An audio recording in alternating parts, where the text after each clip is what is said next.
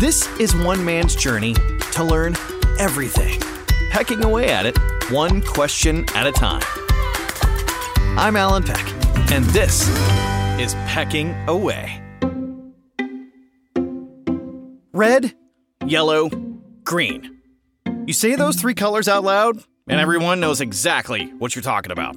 We all know red means stop, green means go, yellow means hurry up, it's about to be red. I'm kidding, it means caution, slow down, no, speed up, it's about to be... No! But why those three colors? Why not fuchsia or turquoise? Today, let's talk stoplights. As you can imagine, life on the road before traffic signals was a dangerous, chaotic, and just overall insane experience. You had to share the road with pedestrians, streetcars, horses, carriages, bicycles, who knows what else what. And no regulations on who had the right of way, and even then, no one used their turn signals. In fact, up until 1911, there wasn't even a center-painted line in the middle of the road. Before lights, we had traffic towers, and they were physically manned by police to help direct the flow of traffic using whistles and hand signals, which we have been known to use a time or two in our own cars. Then on August 4th, 1914 in Cleveland, Ohio, the first electric traffic signal was installed.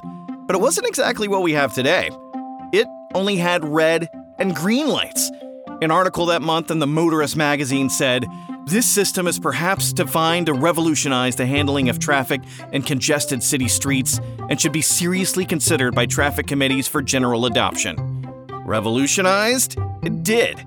But of course, there was one problem. There was no warning. It was a real-life Squid Game. When it was time to stop, you had to stop. The solution came in 1920 with William Pott's first tricolor traffic signal, installed at Woodward Avenue and Ford Street in Detroit, Michigan, with red for stop, yellow for caution, and green for go. But again, how did we land on those colors?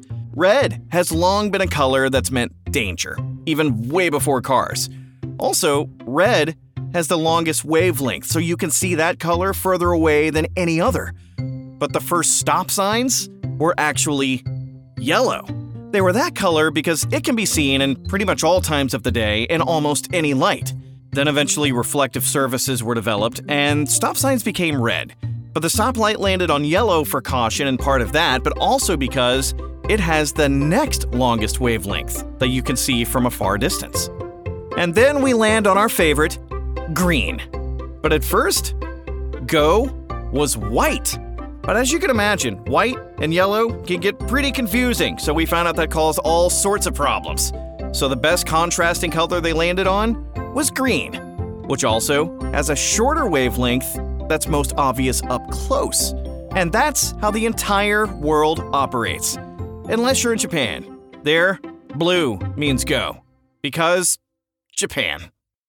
Make sure to follow us at Instagram, Twitter, TikTok, YouTube, or wherever you hang out in your social world, at Pecking Away. And subscribe wherever you get your podcast.